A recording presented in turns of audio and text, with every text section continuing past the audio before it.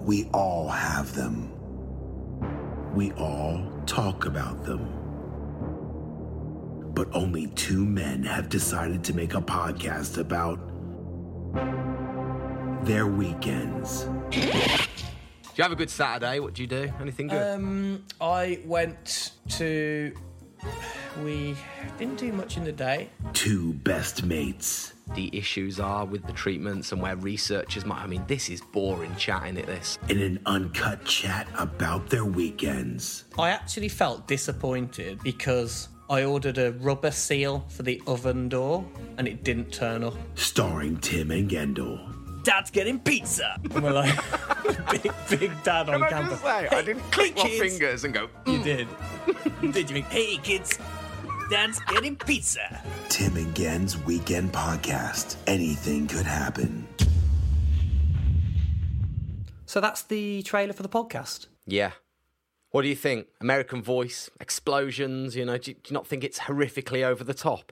Oh yeah, absolutely. It's perfect. Cool. It's done then.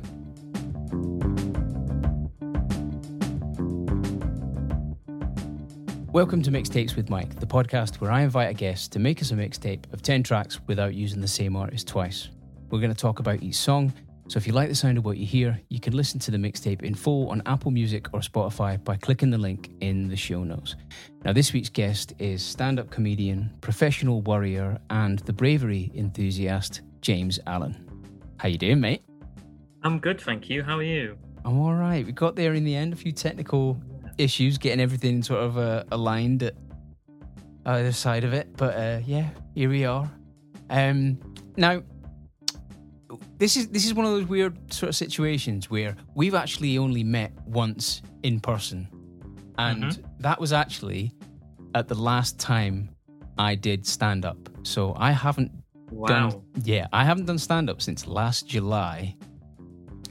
And before that, it was March of that year because we've had various lockdowns, and I got booked in to do a spot at Hot Water, and then discovered it was a 2-show night, which was great for someone who hadn't been on stage for a while, because we had the first show to kind of find our feet, and then the second show you were a little bit more in the pocket, as it were. And I remember we were sort of chatting in the green room, and I remember being sort of suitably impressed by your shoe knowledge, because because it was the first gig I'd done in ages. I brought myself some fresh sort of shoes along because I do stupid stuff like that, and no one else picked up on it. But you were like, "Didn't you have some classic slip-ons on a second ago?" Because I changed it to like a different silhouette, and you were like, "Wow, he quoted like the full name of the shoe."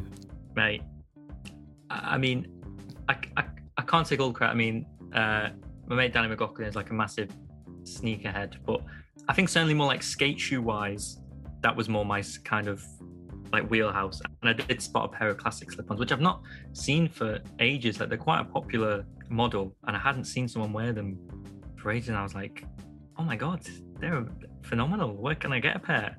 Well, it's because it's I mean, forgive me for saying it. You don't give off sneakerhead vibes upon sort of first impressions, and I don't mean that in a detrimental way. It just kind of surprised me of the sort of the awareness of the style change. Yeah, I've got a bit of a brogue vibe, I think, or a sort of. But certainly a leather shoe vibe. But I would say that you've got like an old head on fairly young shoulders. Like that's definitely the sort of persona that kind of comes across. But we got on pretty well in the green room, and we both had good gigs. But it's that weird sort of situation where I feel like I know you more because I've listened to you on the Damn Daniel podcast so much. Yeah. Way to put it. You're no longer sat in on that podcast because I gather your day-to-day schedule got a bit too hectic to fit it all in. Yeah. And yeah, got quite busy. But for the time that you were on it, it was one of the best things about the Damn Daniel podcast in that initial incarnation would be the moments when you, Danny and Dean would make each other laugh to the point of like not being able to function. And it would be a really good sort of back and forth because you would quite often get Danny, but when Danny got you, like one of the most hilarious sort of outburst laughs, and there were quite a few moments where you just had to sort of indulge in the laugh for as long as possible until you were able to sort of gather yourself and carry on. And those moments in that podcast were they made great listening. And I hope you get to go back and visit them and participate in episodes again.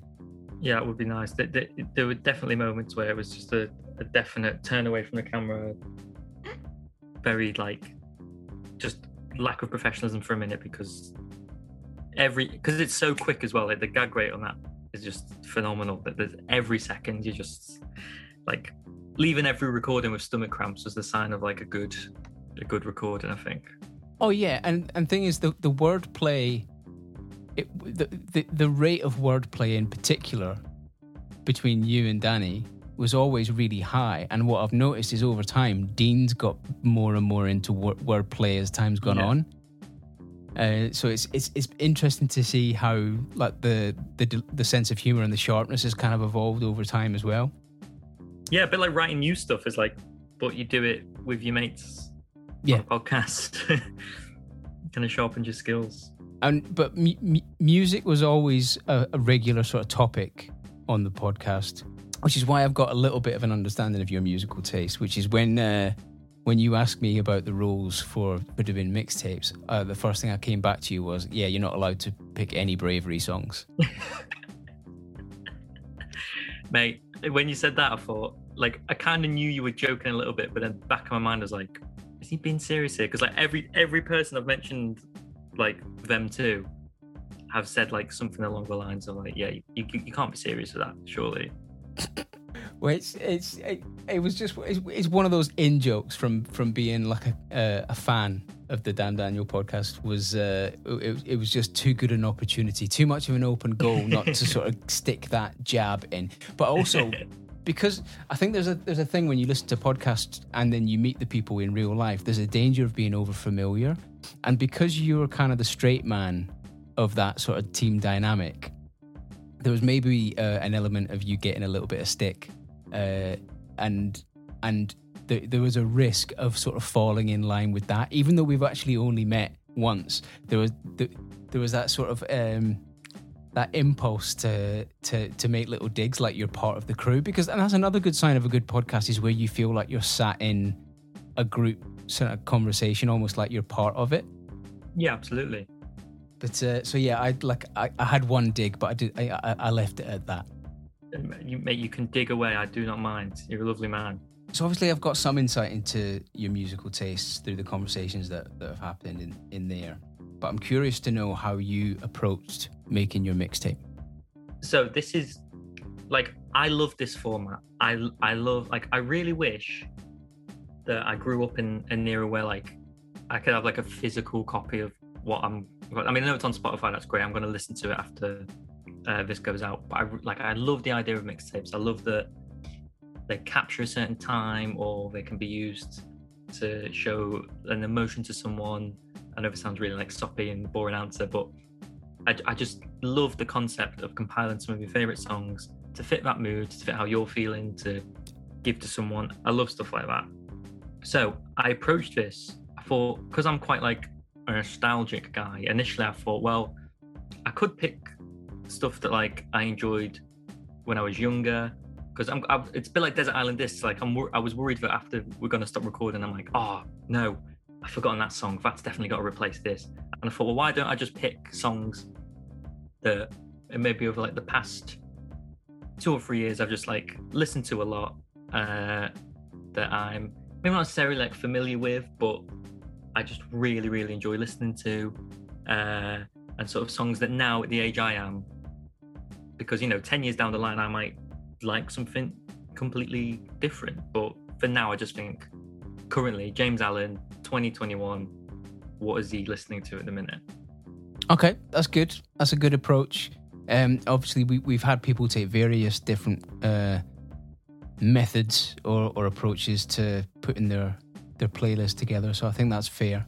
I had one guest on the original incarnation of the show back in 2017 who literally just went, Spotify says this is the stuff that I listen to the most. So he literally made his 10 tracks out of that. Wow. And it was all interesting stuff, and it was great music to talk about, but it wasn't necessarily a pained over kind of curated list. So I appreciate the effort. Thank you. I've chopped and changed like so much, and then when you ask me for it, it's a bit like sort of like submitting your dissertation before, like, this is it now. You can't go back after this. So, but I'm happy. I'm very happy with what I've chosen. Okay, so who's your first track by? My first track is by Metronomy, and it's A Thing for Me. Now, I've not listened to Metronomy in any kind of depth, but they have been sort of submitted on previous episodes by other guests. And what I get from them is a tremendous sense of fun. Because they essentially play dance music, but with a live band setup, is what I gather. Yeah, absolutely. I think, like, considering when Joe Mount started out, it was just like on his computer in like his own like local hall, and then he's gradually sort of brought band members in and out to just like play with him, and their music has evolved from that, and it has got a very sort of party and dancey vibe as well. But there's also songs that like are quite like, I don't know, it's just like a really good range of music. The bass lines, to be fair, are like phenomenal as well. Just on a production and like lyrical value, everything is just like flawless. And they're strange as well, because like they could be really big, I think, but they're kind of just happy where they are, and I kind of like respect that. They're in their own lane, like, yeah, because they're not dissimilar to someone like Hot Chip, who definitely had their moment in the sun and their 15 minutes of sort of mainstream success. You feel like Metronomy could easily have that same exposure, but I know what you mean. Like, they're not pushing to be massive. They're not trying to be the next big thing. They're just trying to be the best at what they do in their lane. And I think, from what I can see, is their fan base loves them for that. Absolutely, yeah. They're very dedicated, and I know they don't like what's the word I'm looking for? Like, there's a very healthy pace, I think, in terms of like I can sometimes get a bit like what's the word I'm looking for? Not annoyed, but maybe like disgruntled when there's like bands release albums and don't sort of have like a break. So like I'd say maybe like every 3 years is like a good example. You know, I mean, Death From Above 1979 went like 15 years without releasing an album, but like there's bands that just constantly release songs. And Metronomy have got like a very healthy balance of maybe like every 2 or 3 years they kind of pop up with, and I really like that, because it keeps everything fresh, but also allows time just to like enjoy everything else as well. Yeah, because there's an element of the absence makes the heart go. No, sorry, there's an element of absence making the heart grow fonder when you're anticipating the next release.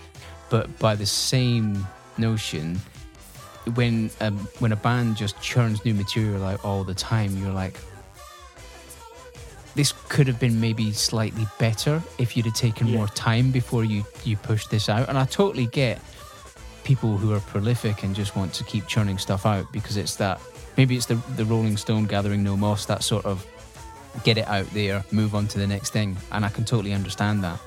But sometimes when you get an act releasing stuff with like a real high frequency, you can almost get a bit bored of it or a bit tired of them, so you end up looking elsewhere. Absolutely.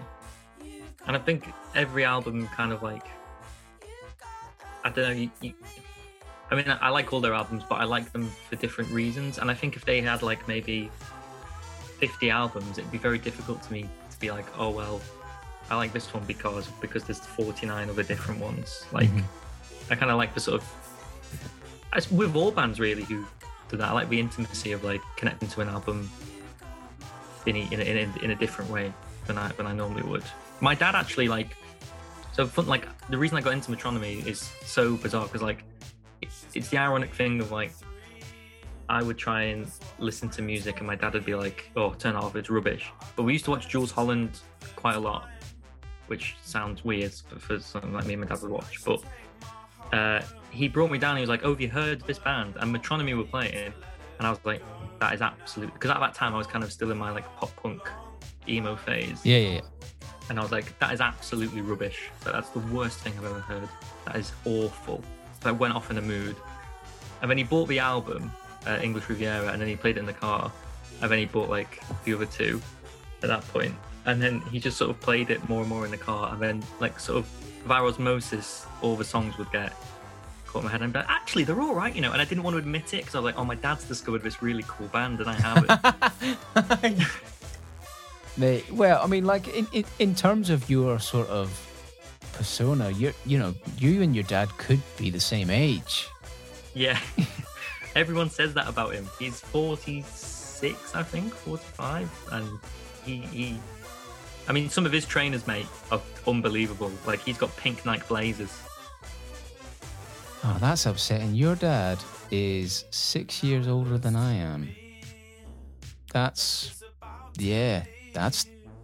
upsetting. Sorry. It's all right. So this track is? So this track is A Thing for Me. I'm gonna come back here next week for now. Please take my telephone number. Just remember what I told you. I told you how long we got. All the time in the world. I've got a thing for you. You've got a thing for me. I've got my mind. You've got my heart, you know. All right, so moving on from Metronomy, we have what I feel was an inevitability with this mixtape. Who's this track by? This track is by The Bravery and it's Time Won't Let Me Go. So I gather this is one of your favourite bands of all time. Mate, they just pick who I've got next, so I won't spoil. But yeah, they're just... I don't know where to begin. I mean, it's so... Because, like, I mean, hands up, I've never seen them live. I never got to see them live. Hopefully I will do when they inevitably return. But when I remember being about 7 or 8 years old, and An Honest Mistake came on the TV, and I've never had, I don't think, such a sensory reaction to a song since that. Like, I've never reacted the same. Like, I got up, started like moving around, started dancing, started walking along, and then in the advent of like Spotify and stuff, like obviously found the rest of their album, and they're just like phenomenal. I know they get considered as a bit of like the forgotten landfill of indie during the mid-noughties, but I mean, I think people should put more respect to their name. Like, they had issues releasing the second album and the third album with their record label. They got a bit fucked over. There was the whole debate with the Killers, and Brandon Flowers came out and said they're not really a band, they're just a band because the Killers are a band. And I'm like, all right, Brandon, mate, just take time out, just chill out a bit. I just really like how they I think they kind of have gotten forgotten, I think, a little bit during that sort of indie boom revival.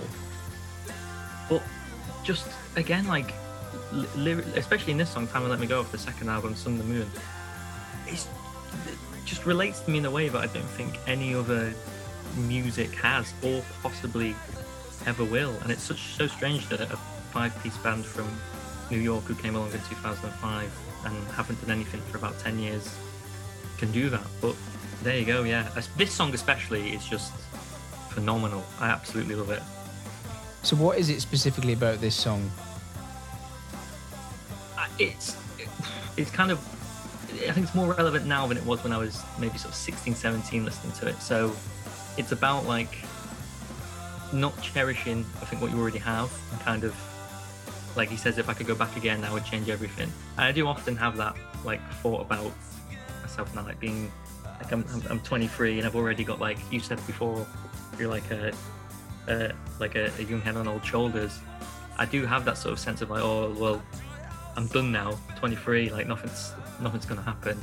And then the opening lyric, whenever I look back on the best days of my life, I think I saw them all on TV. I did kind of spend a lot of summers, not like I did go out, but a lot of it was indoors, you know, and just watching TV and memorizing pop culture trivia to try and impress people. So it's kind of a sort of like, it's good in a way because it's like, oh, if you had that time again, then you would change a lot of stuff. But I mean, Yeah, it's but I quite think simplistic, really. I think that's true of a lot of people. Like I think if we all got that chance, we would do things slightly differently. Yeah. Like I'm very nearly 40, and I'm still realizing sort of things about my own sort of personality and outlooks that I want to tweak and sort of adopt different behaviors in the pursuit of being generally happier. But I mean, to your comment about being 23 and this is it. I mean, like, just it's quite often the case that someone outside of your own bubble can sort of maybe put things into a different perspective, not necessarily a better one, but to my mind, like, you are 23 and a constantly sort of improving and developing stand-up comic who works with a great circle of sort of peers in your scene in the Northwest. I would kill for that at your age. Yeah. I didn't start stand-up until 32, and one of my similar sort of almost like forlorn regrets is that, oh my God, can you imagine what would happen if I'd have started this in my 20s? Do you know what I mean? Yeah, I do get that. Yeah, thank you for that. That does that to my own detriment. I think I can be very like I'm not saying pessimistic, but I really do lean into that like sort of like nostalgia based sort of world quite a lot. Like I do really wish like I could, like the other day I wish I was like, oh, wouldn't it be great if I could just go back to 2007 when I was like 10 and everything was really simple and like idyllic and I didn't have to worry about like tax, or you know, I could just go and watch the new Transformers film for my birthday or something.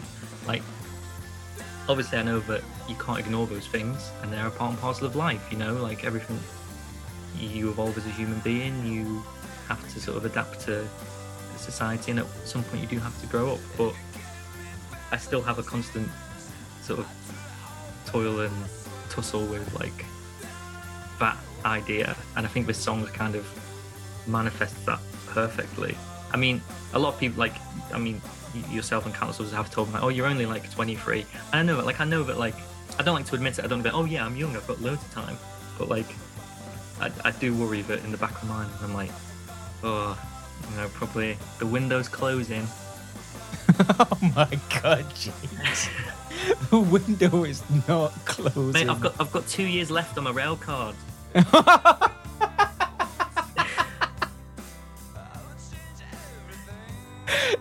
That is not a metric to measure your life on, James.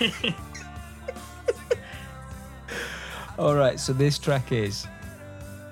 This is The Bravery with Time Won't Let Me Go.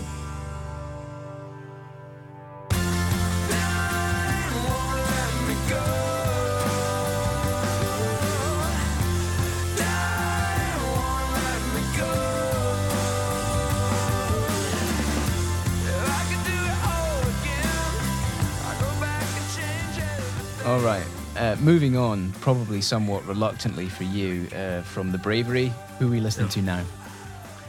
We're listening to Queens of the Stone Age now with Freezing Sevens. So I love this band. It's probably the last time I went to see a rock band play and actually get stuck in the mosh pit. And this is going back to when this particular album came out, and it was one of those instances where I was so drenched in sweat by the time I came out that I had to buy one of those cheap knockoff T-shirts outside the venue just to change into because it was cold outside. So yeah, I've got a great affection for the Queens of the Stone Age.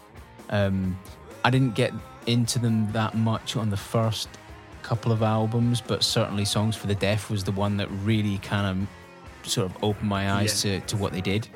And I've gone through the back catalogue since.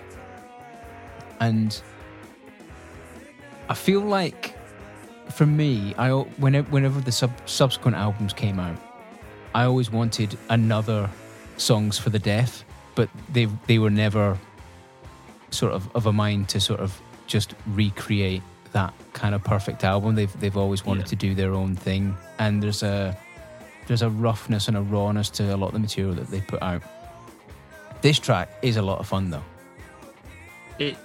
You've summed that up perfectly, really. I think, like, and again, when I decided to choose this, my dad is like, he's probably kind of he's like the spine throughout this podcast. He's kind of like responsible for, you know, the majority of the music that's on here. So, Era Vulgaris is my favourite Queens of the Stone Age album. I mean, like, Songs of the Deaf is, you know, that's red. That's like obviously up there. It's God tier. But I remember when it came out, in 2007 it came out, and me and my dad had to go to the local library to pre-order it because he was like quite excited about it. I remember it coming like this cool, like pink and green case. Put it in the first track. Oh mate, just from that part, when Turning on the Screw comes on, you hear that like guitar. There's something like that whole desert rock.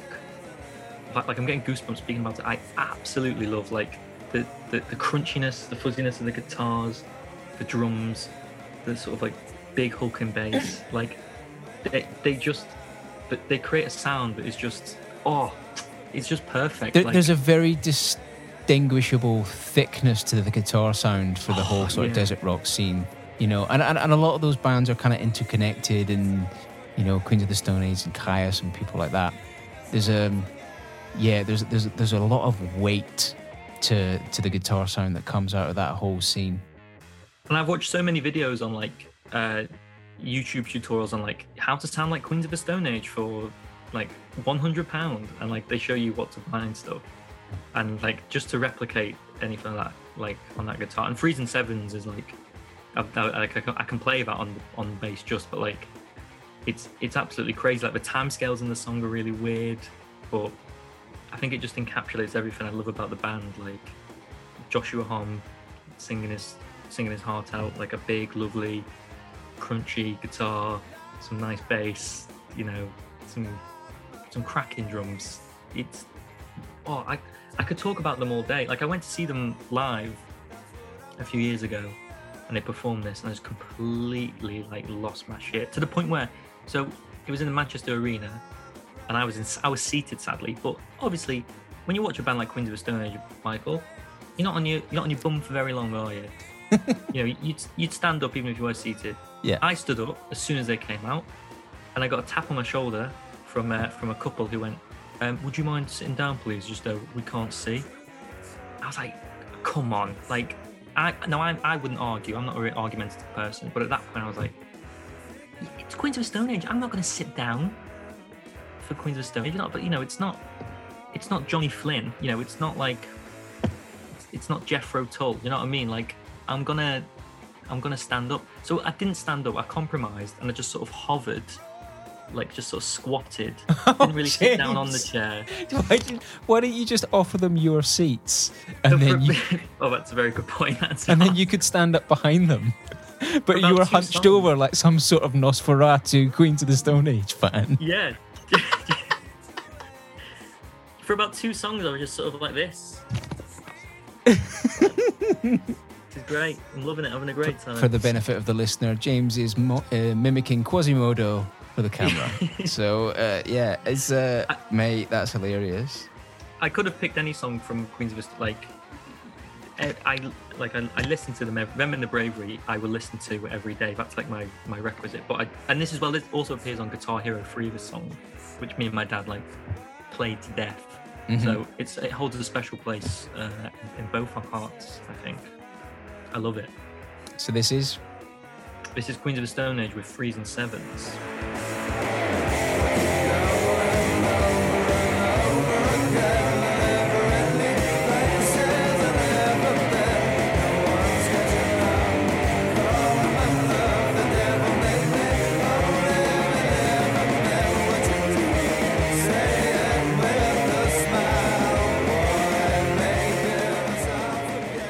So I'm going to point out another area in which you're probably luckier than you realise, in that I don't have a whole lot of music that was sort of passed down to me or shared with my old man. Love my old man bits, but we don't have much in common that we sort of talk about. You know, we get on fine, you know, love him to bits, but like when you talk about a lot of the music, like your dad being like this sort of focal point in the music, your musical development over the years, like when you started talking about that, I was quite envious. I was just like, oh, that's nice. Well, I should point out, like, I don't mind like saying this. He's not like, but he is my stepdad. But because when my mum talks about like, my real dad, he was like, he didn't really like music, and I was like, that is bizarre. But yeah, he I remember the first time being in the car with him, and he was like, have you heard of Metallica? And I was like, no. And then he put on like Sad But True, and I was like, oh Jesus Christ, is this phenomenal? And he's like, this one's called Songs for the Deaf, and I was like, oh wow, yeah. He was very much like a sort of teacher, really. It was great. No, I'm truly envious of that. So moving on from Queens of the Stone Age, what are we listening to now? So this is like quite a rapid change. This was like a relatively recent one I decided to add. This is The Dramatics with If You Haven't Got Love. So obviously, so far we've had sort of indie rock and roll sort of sensibilities and some more kind of contemporary sort of metal with the Queens of the Stone Age. So this is a bit of a left-hand turn. This is a bit of a left turn. So how do you get into the Dramatics? So a couple of years ago, I went to cinema to watch a movie called Detroit, which Catherine Bigelow film about the Detroit riots in the 60s. And there's an amazing scene. I don't know. I'm probably getting this wrong, but I don't know if it is the actors playing with Dramatics or it's a similar Motown band.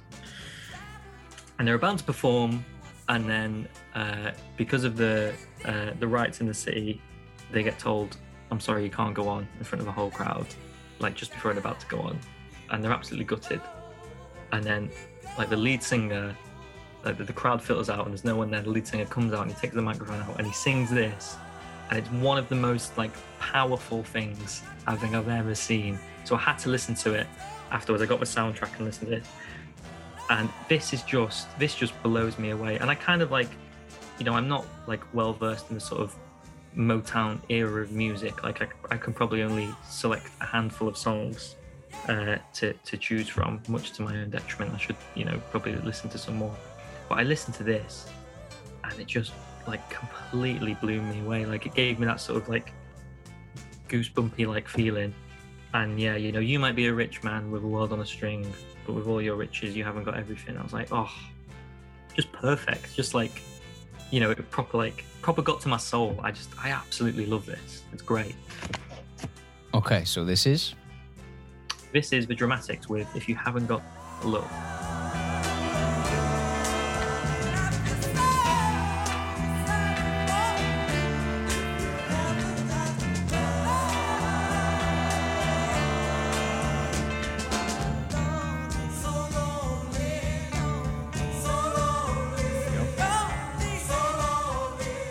Okay, moving on from the Dramatics. Who we listening to now? Next, we're listening to The Black Keys. This is Everlasting Light. Now, we're kind of back on track with the sort of indie rock and roll direction that you kind of kicked off with. And this track, when I was listening to it, the first thing that struck me was that the percussion for this and the sort of time signature of it is very sort of Beatles-esque. Do you know what I mean? Yeah, the drums, it sounds the kind of plodding tempo of it reminds me a little bit of Sgt. Pepper's Lonely Hearts Club Band. Yeah, I was gonna say A Day in the Life. Like it does sound like, especially, yeah, the percussion on it is very Beatles-esque. It's probably like not your typical like Black Keys choice. You know, like obviously known for like bluesy, like fuzzy stuff. But I remember hearing this on a skateboard video, for like DVS, and yeah, again, it just like, I mean, I'm not saying like every song I listen to has to have a goosebump factor, but I listened to it again and just got like very sort of like warm, nice feeling. I didn't know it was Dan Auerbach singing on the song at first. I thought it was like someone completely different because it doesn't sound like how he would normally sing on like the rest of the album. It's interesting you say that because that's the first time I ever heard them as well. I think that track's called Girl Is On My Mind. And Right. I heard that track separate to the skate vid and I was like, oh, that would be so good for a section on a skate video. Yeah. And then the DVS video was put in front of me and went, oh man, it's been done. There you go. But yeah, they're another band that I think they were cherished by those in the know for a long time, and then they achieved real commercial success when Attack and Release came out, and they just became beloved by all. And some of your hardcore fans will get turned off by that when a band becomes almost mainstream, not by their own choice, but because the masses have kind of wised up to them. And I do feel like ever since then, their sound has become a little bit more polished and a little bit more produced. Yeah. And you miss the rawness that made them cool in the first place. I completely understand. It's strange because that can take away from a lot. Like, I don't want to be too picky on Royal Blood here, but I've noticed that in the latest Royal Blood album is that's kind of been like stripped away. Like, it's kind of become a bit more, and maybe more so in this album. Like this album, Brothers, I remember when that came out, like I hadn't heard any album prior because this one was the most like commercially like pushed through at that time. And that's what I like about this song is that it doesn't have that, it still has that rawness, it still has that like sort of natural progression and sort of, you know, like melody, and it's no one in the studio pushing up faders too high or too low yet. Just like a really nice, beautiful song. Lyrics as well. I mean, like, love is the coal that makes this train roll. I'm a sucker for a good, you know, I wrote a lot of poems in sixth form to girls who didn't go out with me, but I was gonna say, that's not a surprising statement. You writing poems of, to of unrequited love. Yes, there's a tragicness about you sometimes, James. It's one thing writing a Black Keys song that's lovely as this, and it's another writing to a girl. Well, he actually emailed it to her, and I said, when I see you, my heart does it flip. You're the YouTube advert I don't want to skip. Which I'm not saying I should be poet laureate, but at least should be within a shout. So what is it about this track, though? I think as much as I like Tighten Up and Howlin' For You on this, I think it is just the sort of the change in voice from Dan. Like this sounds like a genuine, like really nice, like love song, but it doesn't quite overdo it. It's not like a ballad. It's just a nice, gentle, lovely song, but it can complement anything. Like it can be used on. It could be. I mean, my friend said, James, a lot of the songs on here could be used in an advert for a Peugeot, and I think he summed it up perfectly. Like, I would say that there's an optimism to this track, whereas with the majority of the material, there's probably more weight placed upon the hook and the rhythms and the riffs, whereas this one is maybe more about sentiment. Yes, absolutely. And all the way through it just kind of maintains that, like the drums don't change, I don't think. It just maintains that sort of nice journey all the way through. Whereas on tracks on the rest of the album, like you said, a lot is reliant on like, right, there's going to be a heaviness of guitar here or a change of pace or a solo. Whereas this just like, I really like that. It just, that's a good way of putting it. It carries on from start to finish, all the way through. Okay, so this is. This is the Black Keys with Everlasting Light.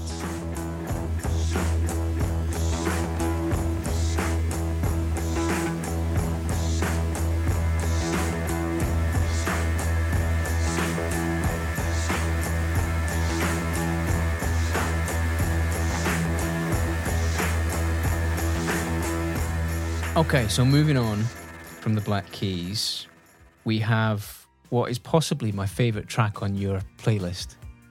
Yeah. And Another recent. And I'm wondering why you picked it, which we'll get into in a second.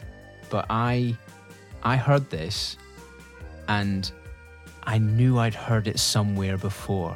Well, here you go. So this is The with This Is The Day. Now, like, you could argue that 10 songs I picked, they could all be bands that have The in the front of them, because I do like The bands. But this song, like you said, I heard it somewhere and then completely like just lost out of my brain.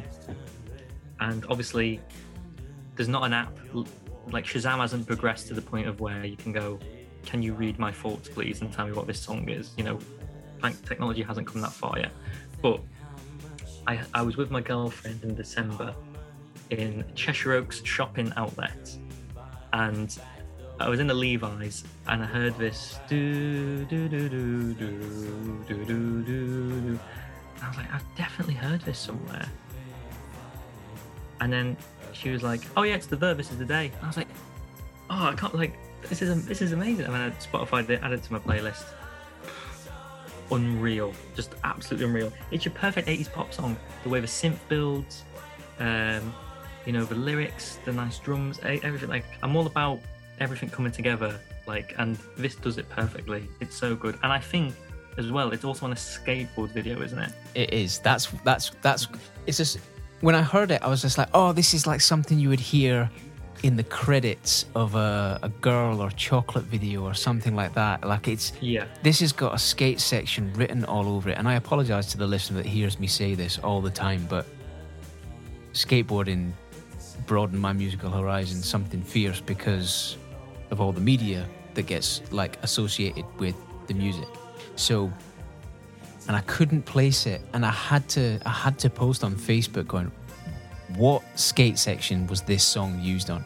And a friend of mine, previous guest Sonny Randoa, came back with exactly where I heard it, which was even more impressive because he is not a skateboarder. He had the name of the video, knew the section, and like the whole soundtrack to that video is amazing. And it was used on Bake and Destroy. Oh, wow. So, Who's the skater? it's a bit of a collection of skaters. It starts with Kevin Spanky Long. It's got Dustin Dolan. It's got Neckface in that section, and then it ends around I can never pronounce his surname, Brandon Zafarowski or something like that. Oh yeah. And because this track has such a good sense of fun, it really suits like a montage of people goofing around on skateboards. You know, don't get me wrong. There's amazing footage in there that, you know, like absolutely justifiable sort of section footage, but there's a lot of silly goof around skating and sort of horseplay sort of weaved in and out of that whole sort of section. So it suits it really, really well. I will put a link to it in the show notes for anyone who's interested. It's the perfect antithesis to the Bravery one I was on about earlier. Now, I know I sound a bit like pessimistic about that song, but this is like the opposite. This is like, you know, that obviously This Is The Day, your life will surely change. Like, it's about like doing stuff like that, like going out and like skateboarding or doing something positive and uplifting. Like, I know it sounds a bit like dreary and the synth makes it sound a bit like moody, but it's like a song that like I think is filled with optimism. And can I just say how lucky you are to have a girlfriend who performs like Shazam and names such a deep cut song. I couldn't believe it. I was like, how do you know that? She said, oh, like, my dad listens to it. I was like, oh, like, thank you. Amazing. Just everything just so went, oh. It's like when something's where you're struggling for the name of something, or you've got something on the tip of your tongue, and somebody just delivers it to you and bursts that bubble, and you get that. There is a form of relief that you get from going, I don't have to worry about where I know that thing now. Thank you. Yeah, absolutely. Just everything was perfect. Well, you didn't wake up this morning 'cause you didn't go to bed. You were watching the whites of your eyes turn red. The calendar on your wall is ticking. The days off, you've been reading some old letters. You smile and think how much you've changed. Okay, so moving on from the who's up next? Yeah. So this next is The Killers with Read My Mind. It's quite obviously we've bounced between sort of tracks that have a kind of wistfulness and a sense of kind of melancholia to tracks that have got a bit more bounce and a bit more optimism. This is definitely more on the nostalgic tip that you were talking about earlier. Yeah, I think you've summed that up like perfectly. Like melancholia. I think that would describe this playlist brilliantly. I've mentioned a lot about my dad being the sort of musical force, but this one is actually like a bit of like a little shout out to my mum as well. So it's kind of sacrilege putting this in here really, because The Killers and The Bravery, much like oil and water, shouldn't really mix. But Read My Mind off of Sam's Town. My mum is like a huge Killers fan. She like idolizes Brandon Flowers, and I remember her getting a Hot Fuss and playing that in the car constantly. And then on like road trips with me and mum and my dad, she'd have Sam's Town on, and this song would always like get the three of us, mainly me and her, to sing it. And it's kind of like our karaoke favorite really. It's what we specialize in. So every time this comes on, we kind of have to both stop what we're doing and belt it out. But it's a great song again, like sort of quite optimistic, melancholic, all sort of like the James Allen circle is kind of filled with all that kind of stuff. So it suits me perfectly, I think. Yeah, it's nice that you've got songs with both parents that you've got this kind of connection over. I think I'm not taking the mick or anything like, but it's very sweet that you've got these sort of musical tent poles that are kind of connected to both respective parents. I think that's kind of cool, if I'm honest, mate. Oh, thank you, man. Yeah, I think I don't want to sound like again soppy again, but I think without them, I don't know what like I'd kind of end up listening to. Like my mum's responsible for like obviously them and like the sort of 80s, sort of like 90s side, and then my dad sort of brought all of his with him. So yeah, they've kind of helped sort of laid a path for me really musically to find what I like listening to. So yeah. And I think I'd never have thought that as well, but since compiling this, I have got a lot to thank them for, really. Yeah, absolutely. And I think with a band like The Killers, they're a band who had like a meteoric rise, and they went away for a little bit, and then they came back and headlined Glastonbury, and a lot of people were wondering if they could actually cut the mustard, and they absolutely nailed it. They really put on a show, and so like. I never thought ill of them, but maybe because they were possibly a little bit overplayed on the radio, I was maybe a little tired of some of their material. But then I watched an episode of Song Exploder where they broke down When You Were Young, I think it is. So, like literally, they break down the writing and recording process and the production, and the whole episode's maybe 15 minutes. And it just made me appreciate them so much more, seeing the building process of that track. They kind of fell into the Kings of Leon trap a little bit, or certainly came close. Like obviously, Mr. Brightside is regarded as like the backup national anthem. I think in England, like it gets played all the time, as does like Sex on Fire. So they're kind of like, I wouldn't say one and the same, but they've definitely got like a huge popularity in the UK. And I think you're right, like watching something like that where you break down the songwriting process, like it's not to say that I never thought Brandon Flowers wasn't a good songwriter or that the Killers weren't a good band. It's just because when you've got that level of popularity, you just it just becomes, I don't know, like sort of synonymous with like Coldplay. It just becomes like a collective term, like Killers, Coldplay. It just becomes like a universal thing, and then that sort of like can dilute your affection or dilute the music, but it never really has with the Killers. I mean, I maybe not necessarily listen to them as much as I do now, but they're not like, you know, I mean, I don't want to sort of insult anyone who likes any form of band really, but let's say, for example, like, you know, they're not Aqua, do you know what I mean? Like, they're not Yeah, I mean, like they've got a lot more substance than that.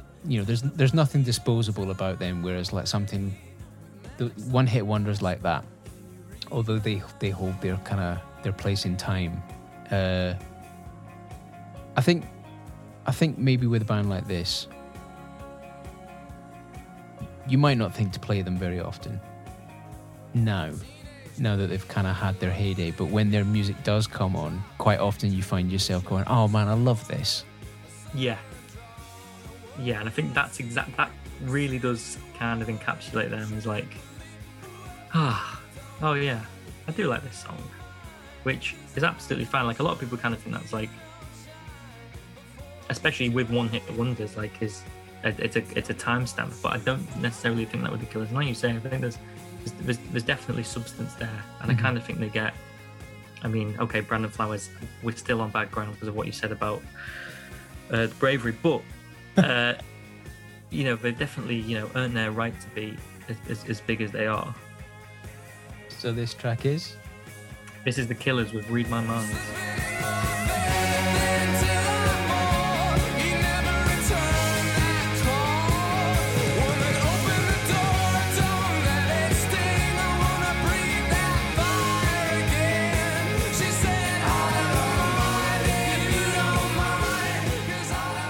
Moving on from the Killers, who are we listening to now? We're listening now to Hooten Tennis Club with Powerful Pierre. What a fantastic name for a band. It is phenomenal. I mean, this again holds another special place in my heart, because Hooten Tennis Club is about 5 minutes down the road from me. They're a local band from the Wirral, who I absolutely adore. I first heard them, I think, when they were supporting Bill Ryder Jones, or Bill Ryder Jones may have retweeted them. And as soon as I saw Hooten, I was like, well, that's near where I live. I've got to listen to it. And I heard Powerful Pierre, blew me away. Like, again, combines everything. I love that kind of like crunchy guitar, nice underlying hulking bass, excellent drums, and the fact that they're only 10 minutes down the road is phenomenal. Like, they're the reason I nearly got a job. I remember the employer asking me what music I liked. I was like, oh, there's this band Hooten Tennis Club, and they're like, oh, I went to school with them. They're really lovely guys. I was like, oh, cool. One of them gave me the bass tab for this song over lockdown. The bass player Cal. Like, I went to see them live a few years ago with my best mate Pato, and just to have that. I mean, you know, I never. The Wirral's like a really weird place. Like, obviously there's the Coral, the Lars, but you know, this is a band I think I could really attach myself to and be proud of. Like, you know what, they're from like where I'm from. Like, obviously I never had the grandeur of like an Oasis or a Blur, or anything like that. So it's kind of nice that I've got this, like, you know, they're from where I'm from. Do you know what I mean? Yeah, there's a sort of an attachment and a sort of a point of pride that you can claim when it's from your town. Yeah. So yeah, I totally get that, and I love there's an edginess and an energy to this track that is really infectious. Like, it's really in your face. And it's hard to articulate exactly what it is about this song, but I liken it to like the like original OK Go tracks, like Get Over It, that sort Yeah. of precocious, here's an opinion, we don't care what you think, energy to it, basically. Absolutely, and that's probably like off of Highest Point and Clifftown, the first album, which is off. That's probably the heaviest one on the track. To be fair, the rest are kind of like very, very, very melodic and like obviously like still have a similar tempo, but not as like sort of jarring as cutting as this. So it was like a really nice, I wouldn't say break from the album, but a change of direction really.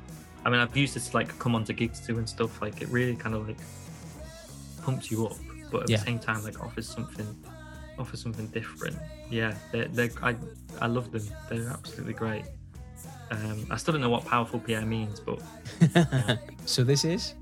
this is Hooten Tennis Club with Powerful Pierre.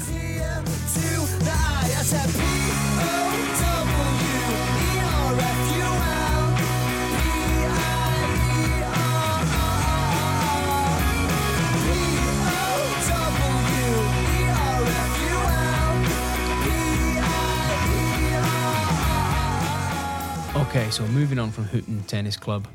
What's up next? So, yeah, we're going over about 5 minutes down the road again to Bill Ryder Jones with You're Getting Like Your Sister.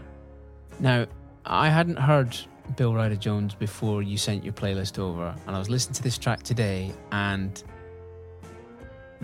this track is pretty sinister.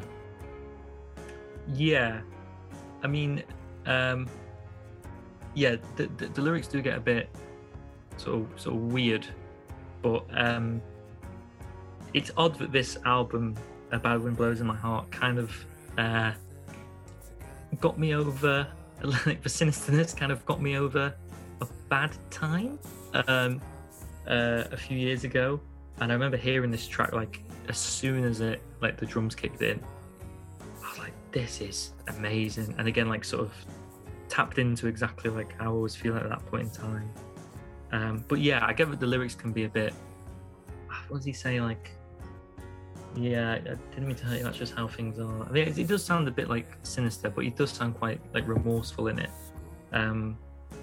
But yeah, I just the sheer like, there's something about the guitar and the drums on that track that completely like blew me away. And every time it does come on, I do get a little bit teary-eyed.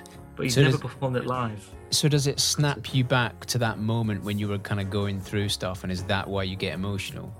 Yeah, not necessarily like what the song's about, but just the fact that like it was on, and there's something about the way the guitar's played like makes me feel very sort of weird and uncomfortable and emotional.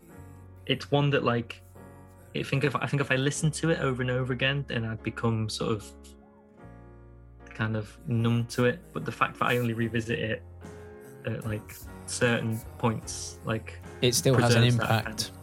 yeah, it preserves the impact. Yeah, Because thing is, and I've said this before in previous episodes, it's like when you're going through something like that, you kind of have to listen to music that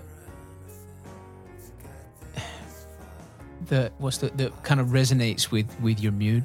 You know, you can't just put happy music on and it'll change your mood, because it doesn't work that way. You need to listen to music that is in tune with whatever it is you're going through and whatever your emotional state is, because you almost need to wallow in it for a while so that you can get past it and move on. yeah, So yeah, absolutely. And that was the kind of things that after I listened to it, I'm like, I'm all right now. Like that's okay.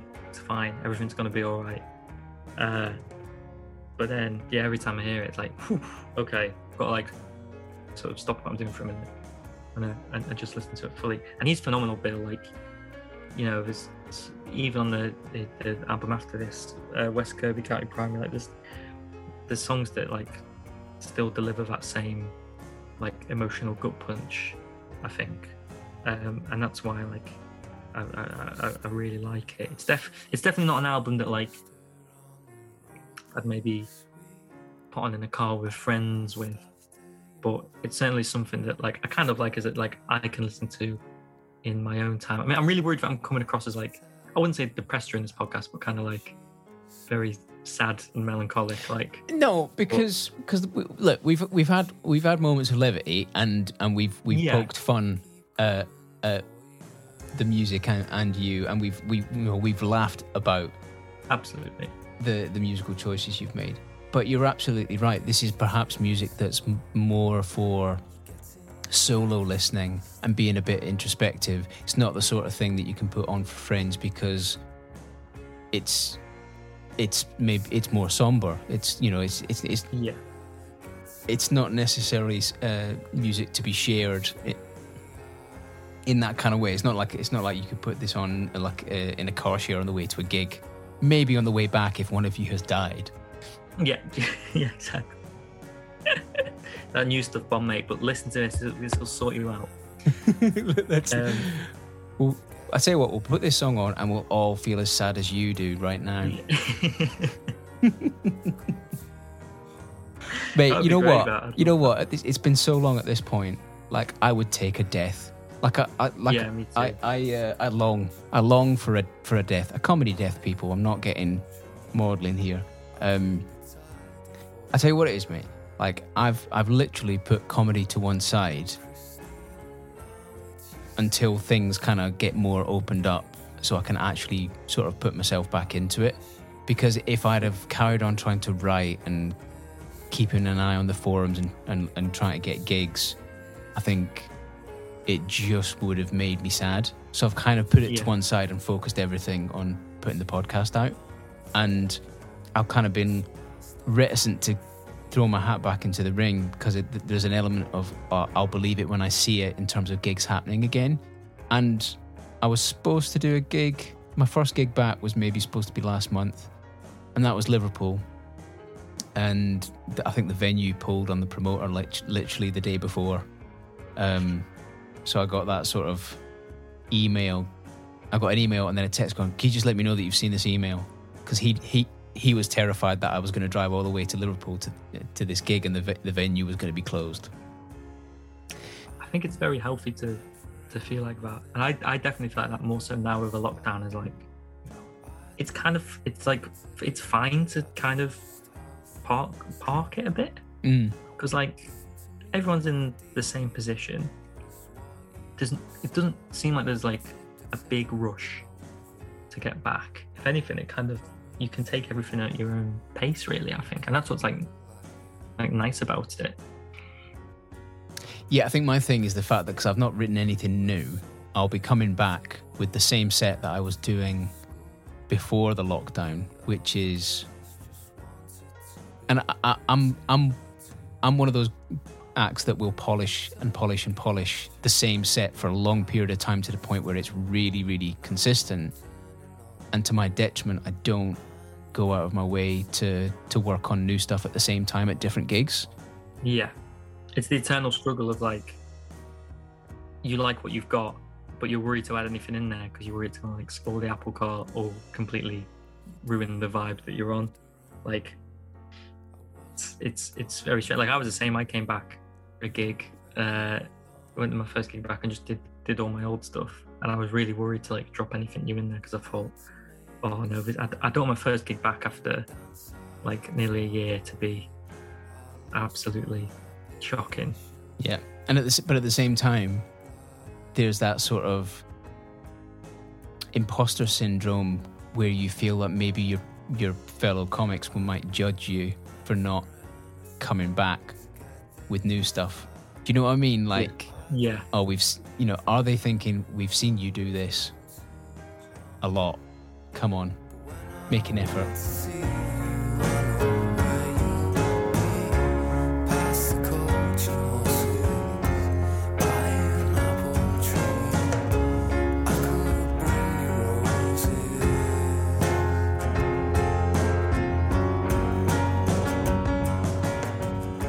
Okay, so moving on from Bill Ryder Jones, we find ourselves at your final track. But before we get stuck into that, for the benefit of anyone who is hearing about you for the first time, where's the best place to find out about who you are and what you do? You can find me on Instagram at JamesAllen27, on Twitter at JamesAllen27, and you can Google YouTube Google YouTube, so you can YouTube James Allen comedian, and I should come up if you want to check me out. I did like a sort of mini Euro show on my Instagram over the tournament. That was really fun. I had people on to chat about the footy. If you want to check that out, you can. I tweet the Bravery every day on Twitter in the hope that they'll come back and ask me to film a documentary about them. So that's in the works unofficially. So yeah, Twitter and Instagram are the main ones you can find me on. Wicked. We'll make sure we link to all of that in the notes. All right, so who's the last track by? My last track is by LCD Sound System, and it's New York, I Love You, But You're Bringing Me Down. So this is the kind of... What's the word? This is maybe the exception to the rule in terms of a lot of LCD Sound System material, and that this is very down-tempo. So like usually an LCD Sound System track is very upbeat. Again, they're like an electronic group, but with the sensibilities of a live band. But you've picked a track that is the exception to the rule. Yeah, I mean, I've chosen 2 songs here that kind of to end it that probably are quite down tempo, but I think this kind of ties everything all up in a nice crescendo. So it starts off quite glib, and then finishes like just masterfully. I think. Yeah, I remember in year 9, me and my friend Robin were trying to form a band. And it was just me and him before we formed with the other 2 members. And we were thinking of songs we could do as like a 2-piece. So it was like a lot of White Stripes stuff. And then he said, "Have you heard this? I played this when I went to New York." And I was like, "Oh, okay." And because we could do the piano and the drums together. And I heard it, and it's just like James Murphy is an absolute like icon. He's a hero. And the way his voice is cadenced, the way that just the way the bass feels, it's not played too roughly, it's just played really nicely. The sort of echoiness of the piano, that it sounds like it's being played on its own in like a big church. The way he talks about he hates New York, but he comes up with this amazing lyric that says, "You're still the one pool where I'd happily drown," which I think anyone who doesn't like where they're from can attribute to their hometown. Like, it just ties up everything nicely at the end of a big crescendo with drums, big falsetto of like, you know what, maybe where I'm from isn't all right, but it's my town and I really like it. And I know there's a lot of, especially during that indie boom, there were a lot of bands that were like that and did songs like that, but this is done in a way that's just really raw and just doesn't mess about and cuts to the point. Yeah, it definitely points to like a love-hate kind of relationship with a place, and it felt almost like end credits music to me. Yeah, absolutely. And I felt like if I was finishing this, that's what I'd play over it. It's like roll credits, have this over it, boom, finito. Beautiful. Yeah, it definitely feels like it'd be on the end of a film. All right, well, look, thank you so much for coming on, James. We've been trying to nail this down for a while, and I've thoroughly enjoyed the conversation. I knew I would.